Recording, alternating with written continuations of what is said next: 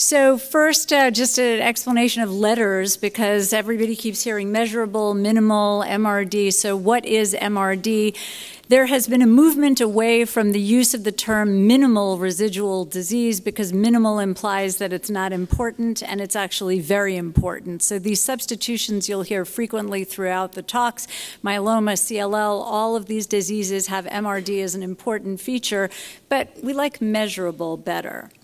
So what's the problem? Why aren't we curing more patients with AML? And you've just heard about CML and APL, so two myeloid diseases, which in the last 20 years, therapy has been absolutely revolutionized. These went from universally fatal diseases to almost universally curable. I haven't used chemotherapy for APL in I don't know how many years.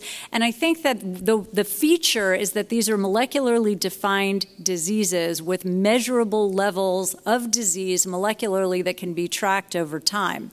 In AML, what happens is that AML treatments are not eliminating all of the leukemia cells, whether they are leukemia-initiating cells or leukemia stem cells. When you look under the microscope and you see a bunch of blasts, they're not all the same. Remission is allowing restoration of normal blood counts, but the leftovers are important, and they eventually recapitulate disease.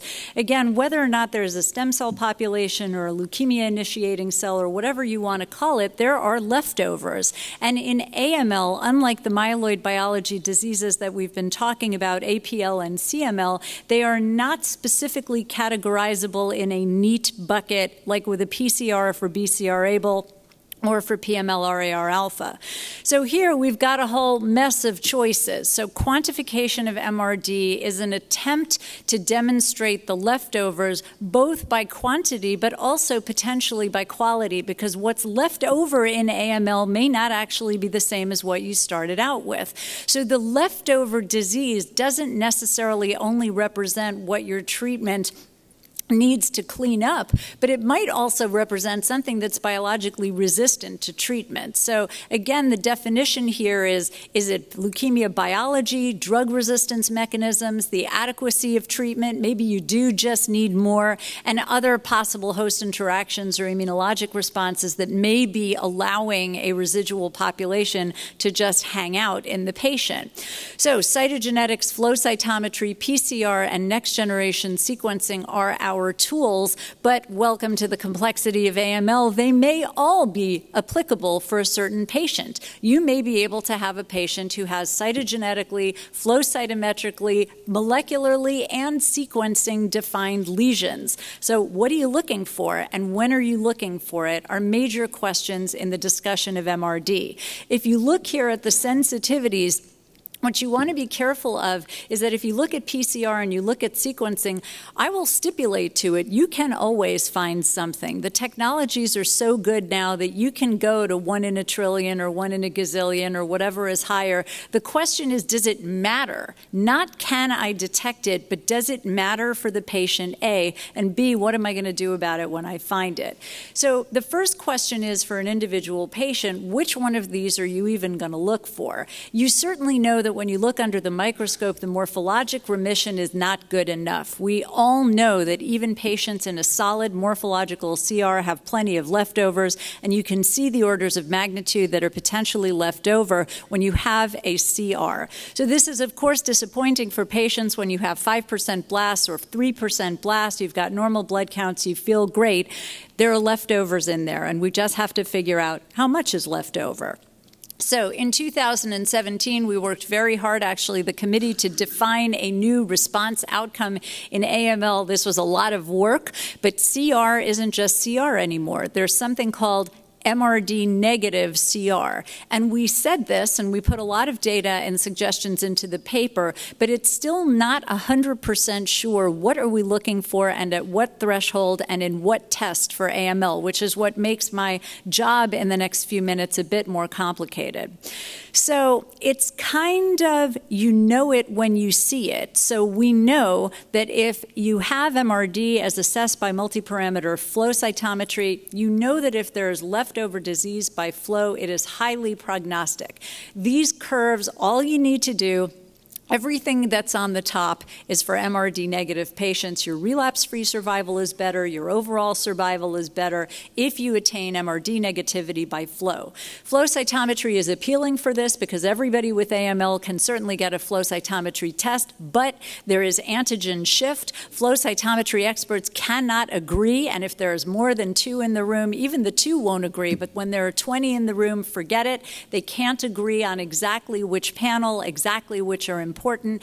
It is glitchy, to say the least, to try to have standardization of flow. So we are working toward attempts at least harmonization. My take-home message from this, though, when you see a report that is coming back in your lab on, MRD by 0.3%. 0.3% is a ton of disease by flow cytometry. So 0.1% is a ton of disease. These numbers have been perhaps misunderstood in clinical reports, and the bottom line is that 0.1% is an absolute minimum cutoff. If you have disease that's higher than that, the patient's in trouble.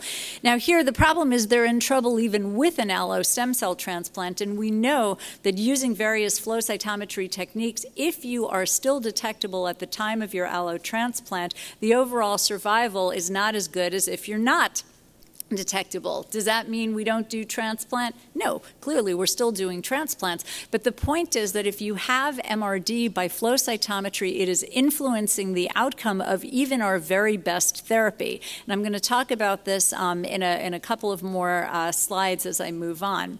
So here, if you look at PCR-based MRD, we have certain AMLs that are molecularly defined. For example, if you have an IDH mutation, a FLT3 mutation, an NPM1 mutation. These are things that we can track. NPM1 in particular has the best data for tracking PCR-based MRD in the peripheral blood, by the way, not in the bone marrow, as an indicator of relapse risk after the second cycle of consolidation. Note to the clinicians, this doesn't necessarily mean that you have to get an undetectable result immediately. What it means is that you need to be consistently tracking NPM1 via PCR, which, by the way, is available in commercial labs, and making sure that that number is either getting better and better over time or staying stable. Sorry, that went away. If you look here, this is another one for core binding factor patients. This is just an example in inversion 16. This should be followed and tracked using PCR. A lot of people will ask the question, well, why are you tracking all of this? Have you saved any lives? If you track the disease and you watch it blipping up, can you save anyone by responding to that early? I'm not 100% sure. That trial is difficult, but what we do know is that if you have a rise in transcripts as measured by PCR, that patient is very likely to relapse and at the very least should be monitored frequently. If you look here of a meta-analysis, this was published a couple of years ago of MRD and AML prior to transplant. Basically, these are a lot of studies that are compared with a lot of differences between them. But if you look at the forest plot, everything is on one side of the forest plot. If you have positivity by flow and or PCR, it leads to inferior transplant outcomes. So the question is, what do we do about that information clinically? By the way, if you're a regulator, just because you have MRD and it leads to worse outcomes, we still have to prove to the universe that getting rid of the MRD will lead to better outcomes, and that's a different story. So intuitively, it feels better to be MRD negative, but can we prove that if we put on an intervention and make you MRD negative, that you're going to live longer? That is a harder trial to do. It gets worse. In sequencing now, this is next generation sequencing, which half of us can't get back for 2 weeks when we send it initially.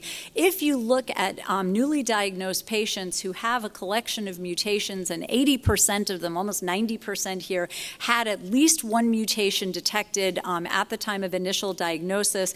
When this came out in the New England Journal, everybody went crazy because basically the mutations were persisting in over 50% of the patients at the time of remission, not looking again at the DTA mutation. So DNMT3, TET2, and ASXL1 mutations are in a potentially different category. They're considered part of clonal hematopoiesis, and that gets a whole other hour of discussion at this meeting next year. But for right now, the bottom line is most patients have mutations. Most patients still have mutations at the time when you're at the end of induction. Well, now what am I going to do about that? Furthermore, if you look over here, it looks like a multimodality assessment of MRD can be optimal, because if you have next generation and multi-parameter flow that are both negative or both positive, it separates these curves out a lot.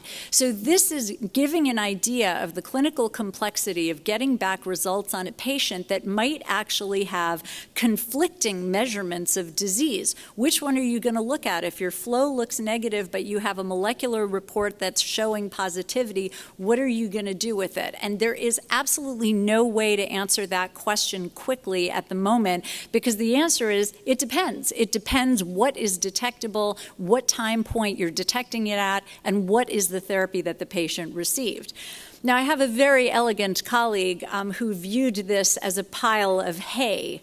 As a New Yorker, to me, it looked like something different from hay, but he is more elegant than I am, so I will say that we have found MRD in our pile of hay. It really does look like the emoji thing to me, but whatever. The idea is, all right, I found it. Eureka. Now what am I going to do with it? And that is actually a big problem that's leading to some burning questions.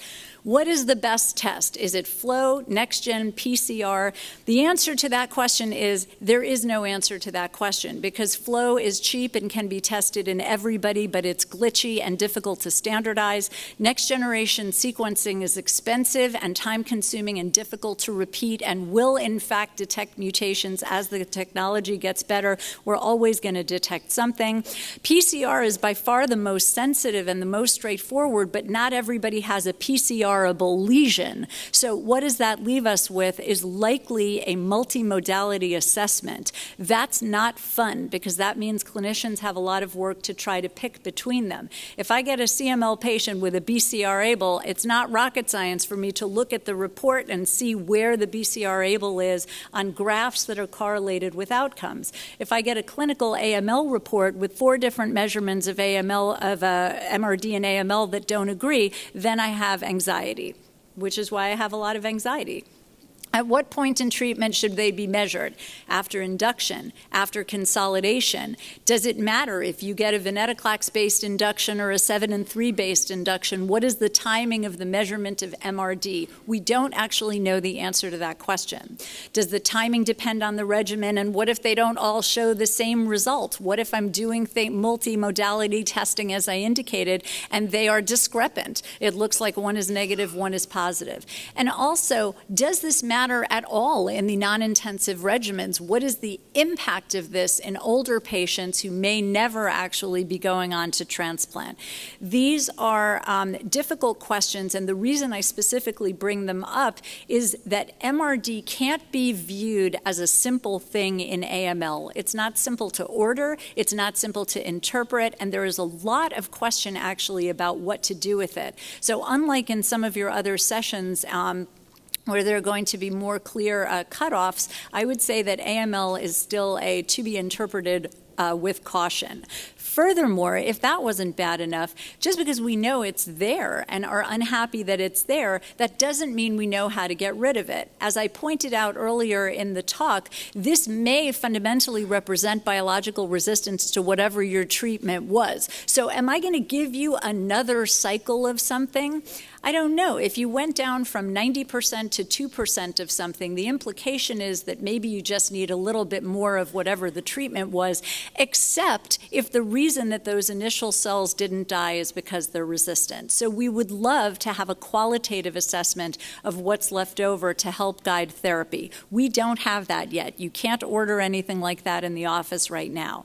The other thing, just to make things maximally complicated, is that MRD positive patients don't always relapse, and MRD negative patients, we haven't discovered the fountain of youth. They don't live forever, and they're often not cured. So what is the problem here? There are absolutely, for example, core binding factor positive patients or NPM1 mutated patients who have detectable transcripts for years after therapy. It would be a terrible mistake to whack those patients with a transplant or to go in doing something that's getting rid of a result on a page when we know that those patients can have multi-year survival. So the question is, when you have a remainder of disease, when you have detection of MRD, that has to be correlated specifically with survival in the group of patients being tested. This is something that should be a lot of caution, because I look all the time at consultations for patients with CBF disease, for example, who have detectable transcripts. That doesn't necessarily mean that the patient is going to relapse at all, and it certainly doesn't mean that they should be shuttled into a transplant. Now, here's a trial I was referring to earlier. This was just published recently. So what we're trying to do actually is answer these questions. And in Italy, this trial was a risk-adapted MRD-directed therapy for young adults with newly diagnosed disease. And I really think the group should be commended for this incredible effort, because what we're trying to do is test what we know. Well, what if you use MRD to make a clinical decision? What happens to the patients? So it's hard to read these things from a distance, but basically the idea is, if you have so-called ELN favorable risk disease, you're not getting offered a transplant. But everybody else, we don't really know what to do. And the concept was that if you've got bad cytogenetic or ELN assessed disease, you're going to get a transplant. If you've got favorable, you're not. But if you're in that majority who have intermediate risk disease, how about if we randomize you so that if you are, we randomize you on the basis of your MRD positivity, in this case by flow cytometry. And basically what they were able to show is that it kind of looked the same for MRD negative patients by flow, and parentheses, the Italian group is going way deeper than what we are in the US. They're going to 10 to the minus 3 or 10 to the minus 4 for flow. But nonetheless, they were able to show that for intermediate risk patients who are MRD negative, those patients going on to an autologous transplant looked pretty much the same as if you were able to, as if you took an MRD positive patient into an allo. So the idea is, might we be able to use MRD to spare certain selected patients the toxicity of an allo and do either chemotherapy or an auto instead? I think these are a great starting point for data. There's going to be a lot of discussion about this, and certainly autologous transplant has fallen out of favor in the United States. But actually, 4 cycles of HiDAC isn't so much fun for a lot of patients. And if you can get the job done with a single auto transplant, or even just with 4 cycles of HiDAC, if we could separate out those patients who don't need an allo, that would be a huge improvement. So this is quite thought-provoking. This also was very important to think about. This was presented by Chris Hurrigan at EHA in this past June, that looking at the intensity of the conditioning regimen with allo transplant for the AML patients who had genomic evidence of residual disease. This was a super presentation in which he actually went through a lot of the difficulty in putting together the data and the specimens required for this analysis. But basically, if you look through these curves, and I made them as big as I possibly could so that you could see, the blue on the top is next generation negative with a myeloablative conditioning. The green hatched is next generation negative, so MRD negative by sequencing with a reduced intensity conditioning. And then the bottom two, the red hatched and the little purple dots, are the next generation positive with a myeloablative conditioning, and the next generation positive with a reduced intensity conditioning. If you stare at this for a minute, you will conclude that we actually may have made a mistake mistake over the years in saying that for patients over 60 that the reduced intensity conditionings are just as good as the myeloablatives, because at least in these data, looking at sequencing, if you actually got a reduced intensity transplant and you were positive by sequencing, you did a lot worse. And the point also that has to be taken from this is that is it possible that at least for some patients that the next generation sequencing measured MRD may not be important if you are doing an intensive or a myeloablative transplant. So I think this is very thought-provoking. This doesn't answer the question, but it does beg the question that if you're sending a patient into what you know is a reduced intensity transplant, they can't handle more conditioning, and they're MRD detectable, are you sure you want to do that? And the flip side is, are you going to chase with 1,000 cycles of something that you're not sure it's going to work? Are you going to chase a few extra cells if that patient is going into an allo anyway? And I think these are very important data that I'm hoping the full report will be published soon. Now, that all is in sharp distinction, I guess, to ALL. ALL is easier from an MRD perspective. It just is, which is why you're only getting a couple of slides on it.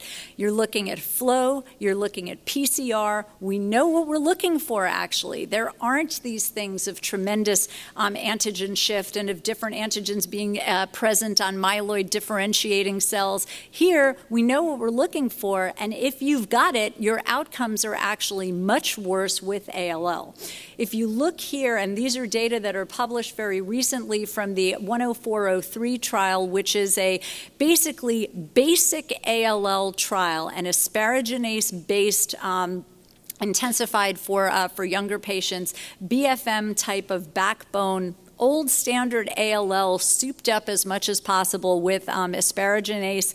And looking here at the 3-year DFS with MRD, by MRD status, you can see an 85% 3-year disease-free survival in adults with ALL, not typically an easy group to treat, by MRD status. So we know very clearly what we're looking for. It should be measured. If you're not sure how to check it in your ALL patients, please check with your lab and call your call whoever your favorite leukemia person is to ask the question, because it matters enormously for these patients to be correctly categorized as MRD negative or not. In addition to that, in ALL is what we want is happening. What we want to have for AML is that there's a drug here that helps us with MRD. So if there are leftovers here, we've got blinatumomab, which is a BiTE. It's a bispecific T-cell engager. In this case, a CD3 CD19 bispecific, which hopefully grabs onto your MRD and makes it go away. And the point is that this is approved for the treatment of MRD positive patients with ALL.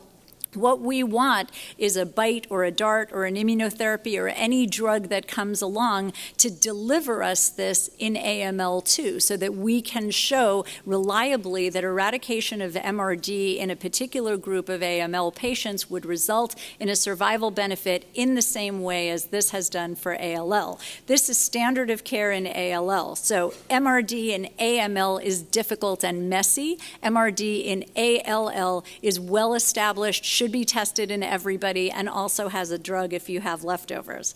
Thank you very, very much for the invite back on stage.